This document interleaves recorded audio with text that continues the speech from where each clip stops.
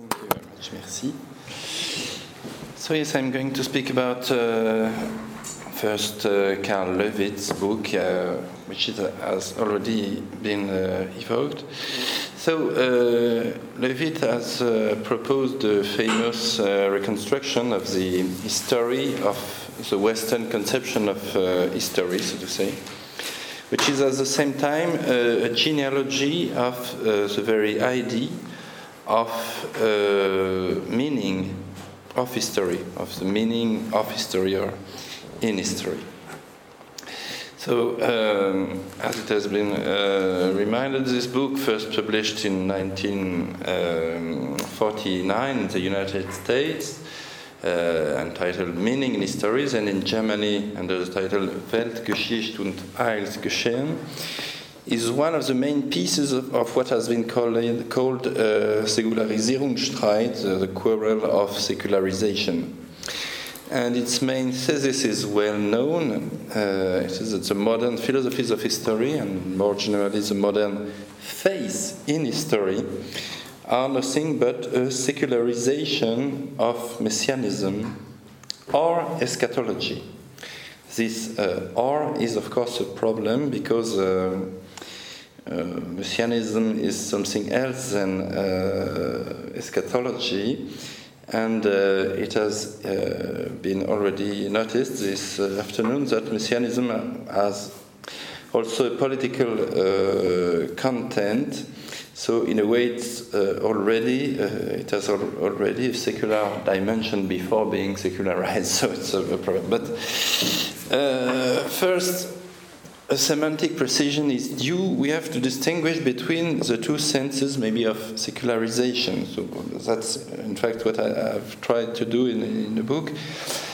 When we speak, as I've just done, about the process of secularization and about the question of whether it has come to its end or not, this process is understood as, let's say, the withering away of the public influence of religion, as a form of de-theologization of the ways of thinking, and as a growing independence of the various social spheres vis-à-vis the churches and their prescriptions. So here, to sum up, we could speak of a secularization as de-theologization. But when one says with Löwith that the Marxist philosophy of history, for instance, is nothing else, I quote, than a secularization of messianism in the language of political economy, one points to an operation of transfer, of a transformation of something into something else. But in this transfer, the something else, the new formation, to a certain extent preserves its origin. And here lies the polemical point, leading us to the second meaning of secularization envisaged here, the assertion of a hidden continuity, of a religiosity, of a kind of discourse or thought which itself pretends to be purely rational and secular. So a religiosity at odds with the de-theologization mentioned above.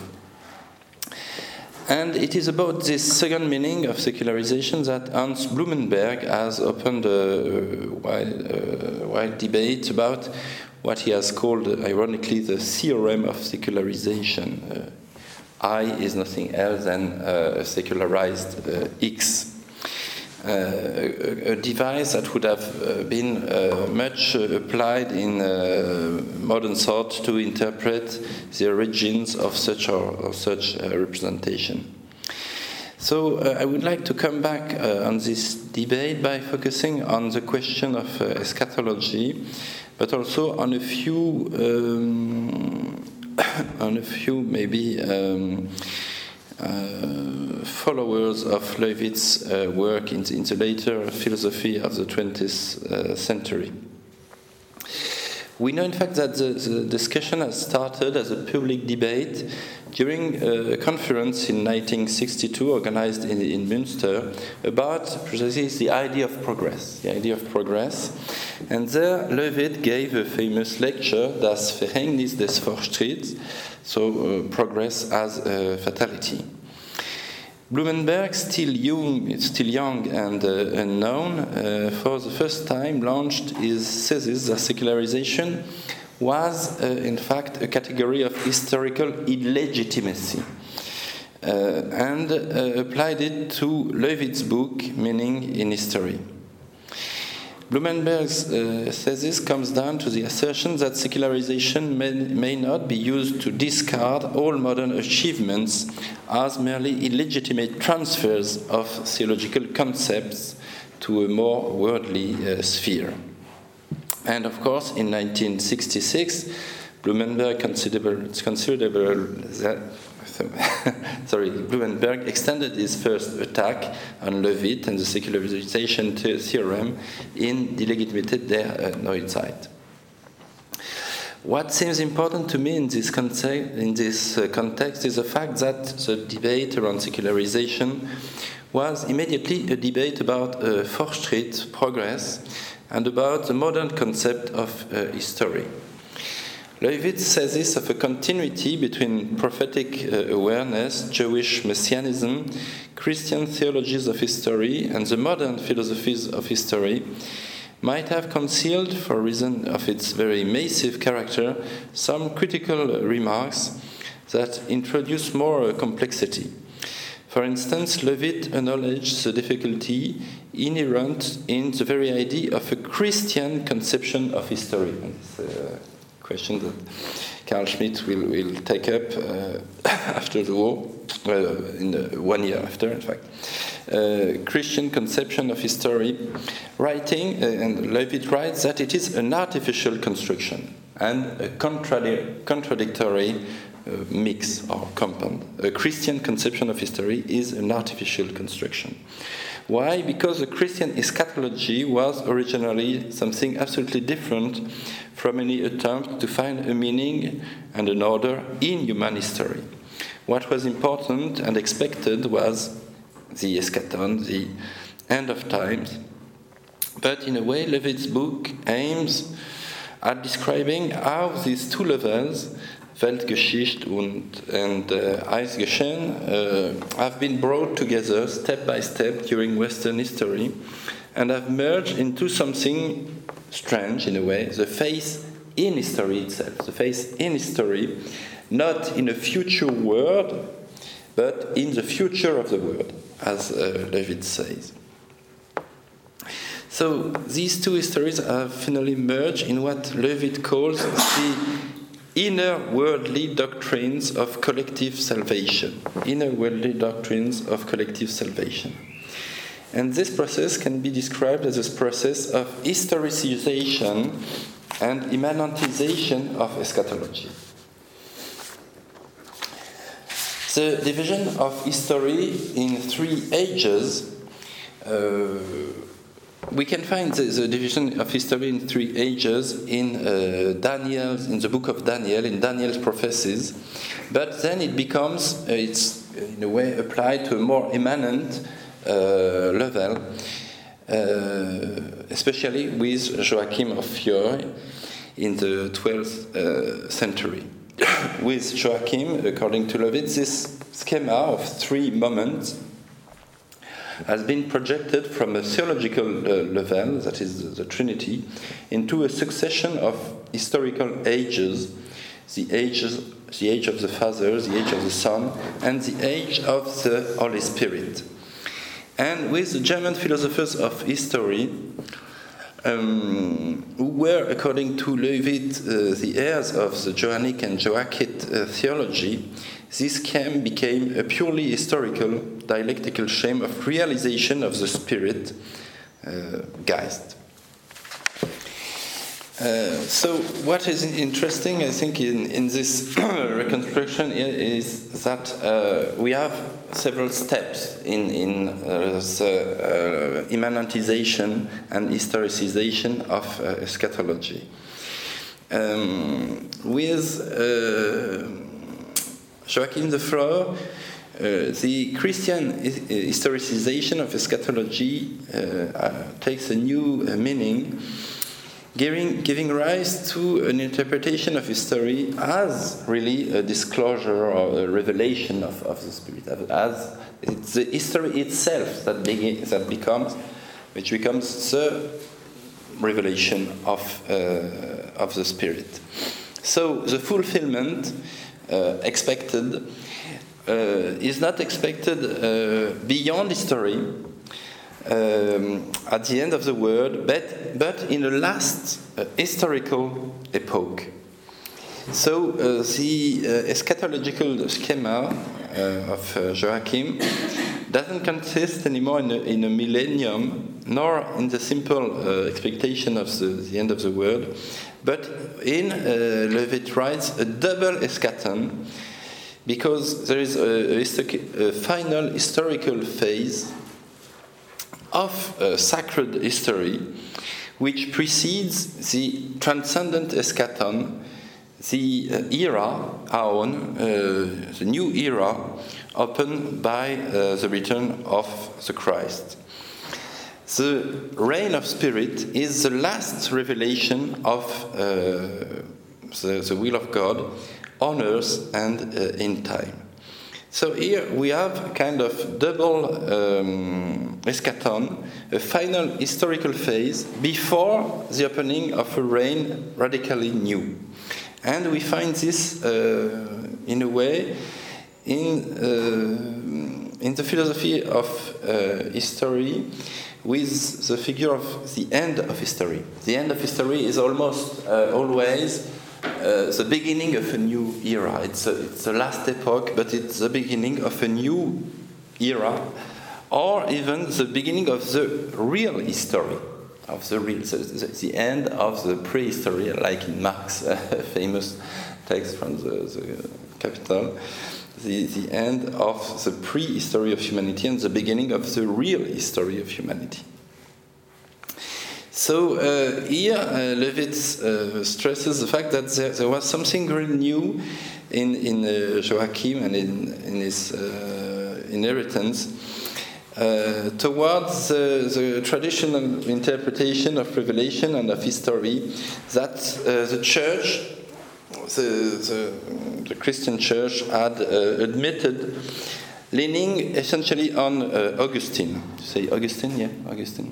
Augustine's City of God, because, as it has been recalled, there is of course always a real gap between the City of God and the City of man. Albeit the Church is supposed, according to Augustine, to peregrinate in the profane history.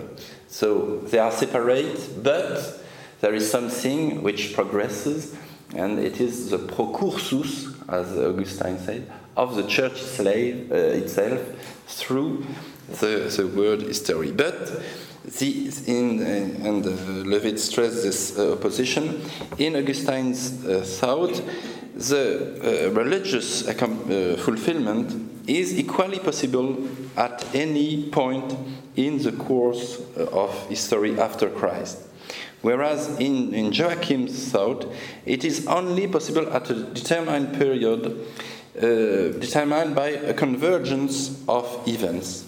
So, according to Augustine, the historical truth is revealed in a unique event, that is, of course, the revelation, according to Joachim, in a succession of orders. And we have, in fact, two Christian images of history here. The image of something which can happen at any time, and it's more in the Messianic tradition. Something can happen at any time, or the end will come after a series of steps and phases, and it's more the tradition inaugurated by Joachim, and that is why here Levitt talks of about a theological historicism, and it is this theological historicism which will be taken up by Hegel, for instance, and other philosophers of history.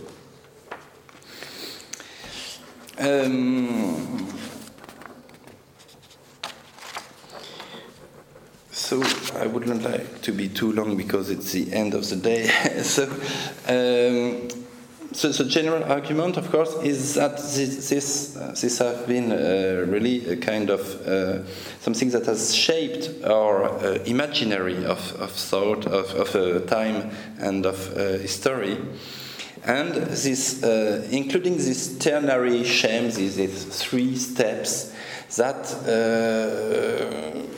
we find again, and under a distorted form, according to Löwit, in Auguste Comte's Trois États, in the idea of a third Rome, and even in the Nazi Third Reich, through Müller van den Broek's Third Reich and Merezhkovsky, Christianism of the Third Testament. And these are all steps between these ideas. So here I think Blumenberg has raised an important objection. It is to say that an analogy, we have analogies of course, and an analogy or surface resemblance is not a secularization. Secularization is a transformation. An analogy is the fact that we can see resemblance, but it doesn't say that something has been transformed into something else. So not every ternary structuration of history is a metamorphosis of the Trinity, for instance. And nor is every historical expectation the expectation of the eschaton or of the millennium.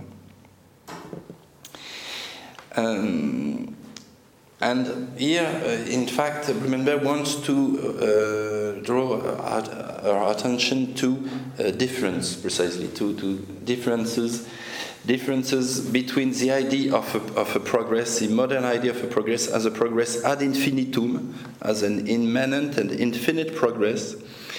This idea is really something else than the idea of the eschaton, so the end.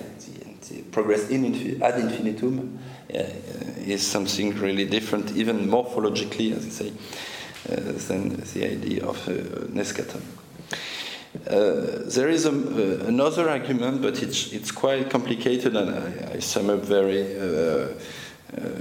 grossly here, which consists in considering the real role the eschatology played in the history of the Church. And it's quite interesting because Blumenberg wants to show that, in fact, as it became really an institution which was to have its own duration, the Church had to neutralize, in a way, eschatology. It had to put eschatology, let's say, back. And, of course, for the first Christian community, the end was supposed to come right now. You know, it was some kind of an immediate end. But the end did not come. And the problem of the catechism is there. The end does not come, and we think that the second letter to the Thessalonians might be an apocryph letter. So, what if we have to wait? Well, precisely, the Church is going to accompany us during this time. And of course, the Church is going to convert, to evangelize, and that's the procursus. The Church has this job to do, so to say. So Blumenberg observes that in the Middle Age, the Church, in the Christian Church, the eschatology is something which is seen as really frightful, and the Christian began begin to pray for the delay. For the delay. It's a question. We pray for the delay.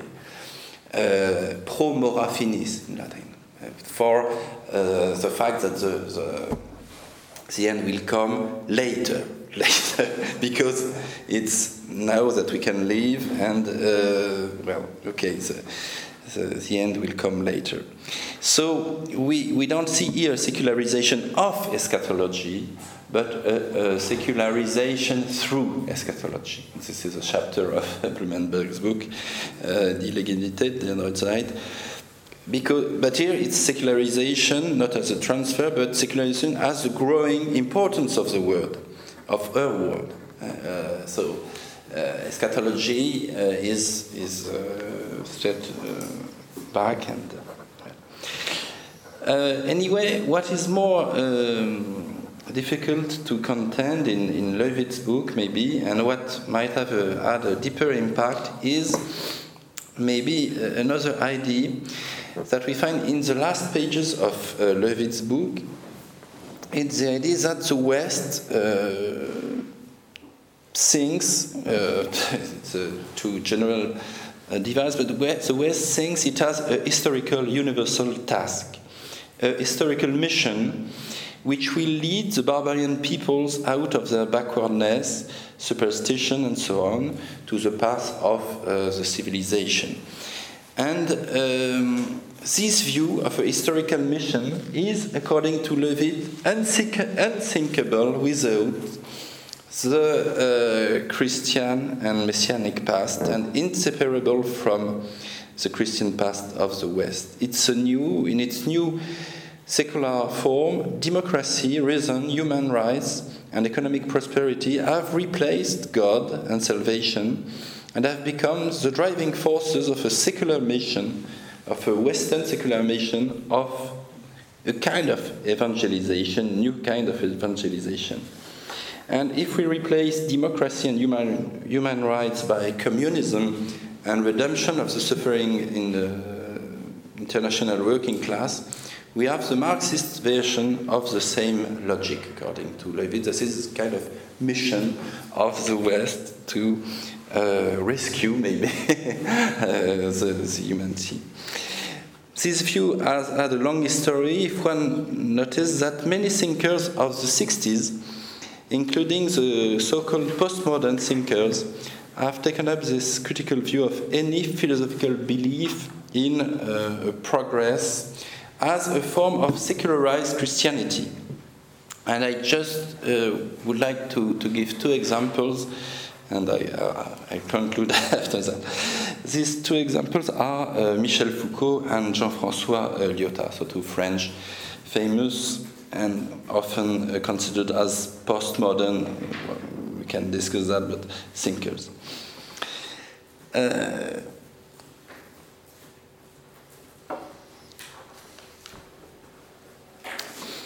It has been noticed that Karl Löwit and Michel Foucault both attended the Nietzsche conference in Royaumont in 1964. They met, and for both thinkers, the genealogical project, inspired by Nietzsche, constituted in a way a dam against the idea of progress in dialectical philosophy of history.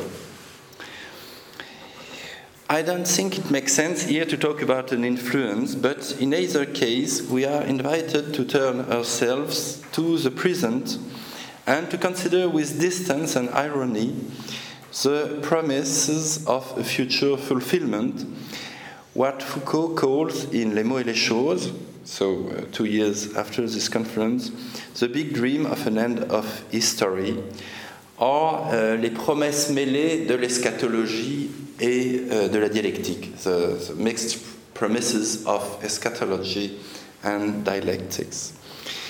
The very promise of the apparition of man, of a real man, at last, of the free man. And we can observe a similarity between Löwit's and Foucault's views. Löwit has been interpreted as supporting a kind of return to the Greeks and to their ethics of measure, rejecting the human and modern hubris, maybe the Prometheism of modernity. The late Foucault, it's more the late Foucault, the last Foucault, has equally shown a renewed interest for ancient ethics, especially for the Greek understanding of an ethics that, unlike Christian and Kantian ethics, would not be based on absolute commands, but on provisory rules and techniques, as he said, techniques of truth, techniques of the self. But of course, Foucault's political activism and on the topic of the Greek care for oneself, they diverge from Leavitt's view. Leavitt's skeptical thesis about philosophy of history heralds many posterior philosophical developments about post-history, including the postmodern idea of an end of the grand récit, grand narratives, which has been reformulated by Jean-François Lyotard. It struck me that here again, Leavitt and Lyotard have met, and it was also in a niche conference in this time Cerisy in 1972. And in various books, of course, Le Différent, La Condition Postmoderne, Lyotard clearly unifies the modern philosophies of history, including Marxism, in which he previously believed, so to say, and the Christian grand récit, grand narrative, as origin of our imaginary of historicity, in such a way that he lays bare a kind of narrative structure of historicity with changing terms, of course, but a stable framework. So I would like to quote here, it's a long quote, Lyotard's essay, une fable postmoderne fable, in the book Moralité postmoderne. As we have heard German, maybe I will read it in French. Because it's beautifully written, as you'll see, maybe. C'est le christianisme, repensé par Paul et Augustin, qui introduit au cœur de la pensée occidentale l'eschatologie proprement dite, qui va commander l'imaginaire moderne de l'historicité. So we have here the eschatology, which will command the modern imaginary of historicity. L'eschatologie raconte l'expérience d'un sujet affecté par un manque et prophétise que cette expérience s'achèvera à la fin des temps par la rémission du mal, par la destruction de la mort et par le retour à la maison du Père. La modernité laïque, dit Lyotard Hans, maintient ce dispositif temporel, celui d'un grand récit, entre guillemets, comme on a dit, so it's ironically enough, Lyotard said, comme on a dit, and of course it's himself who coined this concept of grand récit, celui d'un grand récit, comme on a dit, qui promet à son terme la réconciliation du sujet avec lui-même et la levée de sa séparation. Bien que sécularisé, le récit des Lumières, la dialectique romantique ou spéculative et le récit marxiste déploient la même historicité que le christianisme parce qu'ils en conservent le principe eschatologique. So, I read the translation. Paul's and Augustine's eschatological reinterpretations of Christianity installed eschatology, properly speaking, in the heart of Western thinking and made it predominant in modern historical consciousness. Eschatology tells the story of a wanting human being and promises that this condition will come to its terms at the end of times by overcoming evil and death, and by the return to the house of the Father. Secular modernity retains the temporal structures of a grand narrative, as one has called it, so of course it's Lyotard himself, and promises in its turn reconciliation within the heart of human subjectivity.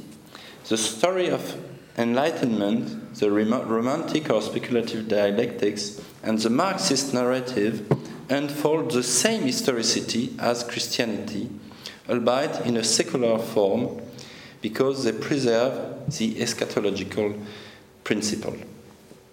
End of quote. So here we have, in a way, a direct repetition of Löwit's main thesis, as if postmodernism were already there in 1949, because the idea is that you have the same historicity, the same imaginary of history, was really Löwit's thesis.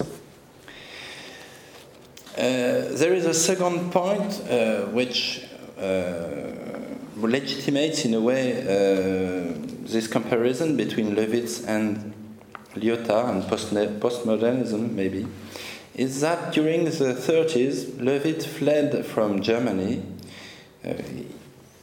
He learned that he was a Jew through the Nazis, as he said. He didn't know he was, but the Nazis said he was. So he fled from Germany to Japan. And there he showed a deep interest in Asiatic culture, namely Japanese, and especially in the Zen tradition of Buddhism, where he found maybe a kind of alternative view of the relationships between word and time. And the idea is that we have here another idea of the relationship between word and time, and maybe a model for the post-Christian culture without any faith in history or any faith in the future, kind of radical investment of the present. And Jean-François Lyotard, in the same book, Moralité postmoderne, also evokes a Japanese motto, Earth has no path by itself. La terre n'a pas de chemin par elle-même. And he interprets it as the idea that there is no way to emancipation, not one way to follow, to free man and so on. But that the understanding of this negation, no way, pas de chemin, could be a chance, kind of awakening from Western teleology, eschatology, messianism, and this futurist orientation, always expecting from the future a fulfillment and a unique way to the future. And, of course, he compares this Japanese view to Heidegger's image of the Holzwege, the paths which disappear in the forest. And it's a common point, of course, between Lyotard and Löwitz, that they both are at least readers, but more than that, of Heidegger. Of course, Löwitz was also a student and not exactly a friend, but knew very well Heidegger. So,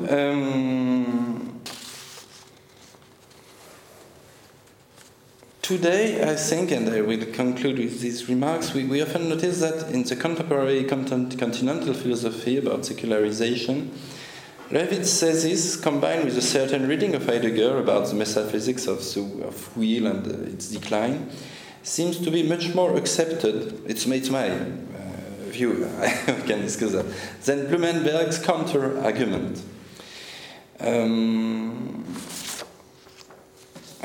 Well, of course, I've not at all given a complete picture of the reception of this debate, which should have included Odo Marquard's History of the Farewell to Philosophies of History, and Giorgio Agamben's criticism of both Blumenberg and Löwitz, because, according to Agamben, they did not distinguish enough between eschatology and messianism, precisely. They did not put a clear distinction between eschatology and messianism, and they did not see what makes messianism absolutely irreducible to any view of progressive and linear time. Anyway, my impression is that the reception of this dialogue is still underway, and that we have not yet explored the full depth of Blumenberg's defense of the legitimacy of the modern age, nor of his reflections on history and progress. Because Blumenberg shows well, I think, that we should distinguish another thing between a specific and a generic denotation of progress. First, it is somewhat irresponsible, according to Blumenberg, to deny the reality of local form of progress in science, health, medicine, struggle against child mortality, techniques, and also maybe concerning the institutionalization of legal protections and mechanism of public discussion. But we have to distinguish this local form of progress from the emphatic and general idea of the progress of humanity, supposed to go and to grow as a total process to a telos or to an eschaton, to a point of fulfillment. Such a general idea of progress would indeed be tantamount to the reinvestment of a total narrative and would neither resist a critical and rational scrutiny, according to Blumenberg, and it will, of course, not account for the atrocities of the 20th century. We cannot believe in, of course, in a kind of general progress of humanity. And Löwit's book was, in a way, a reflection on the roots of these catastrophes, and it was certainly an expression of a crisis of any emphatic view of history as a place of collective salvation. And this idea of the history as a place of collective salvation is the target, maybe, of Löwit's book. So perhaps we need to develop a concept of history that allows us to recognize the idea of progress and at the same time makes us vigilant for the permanent possibility of catastrophe, including, of course, today the ecological catastrophe. And maybe that would be the right way to think a radical secularization, that is to say, a secularization without illusion about the future and about the own effects of secularization.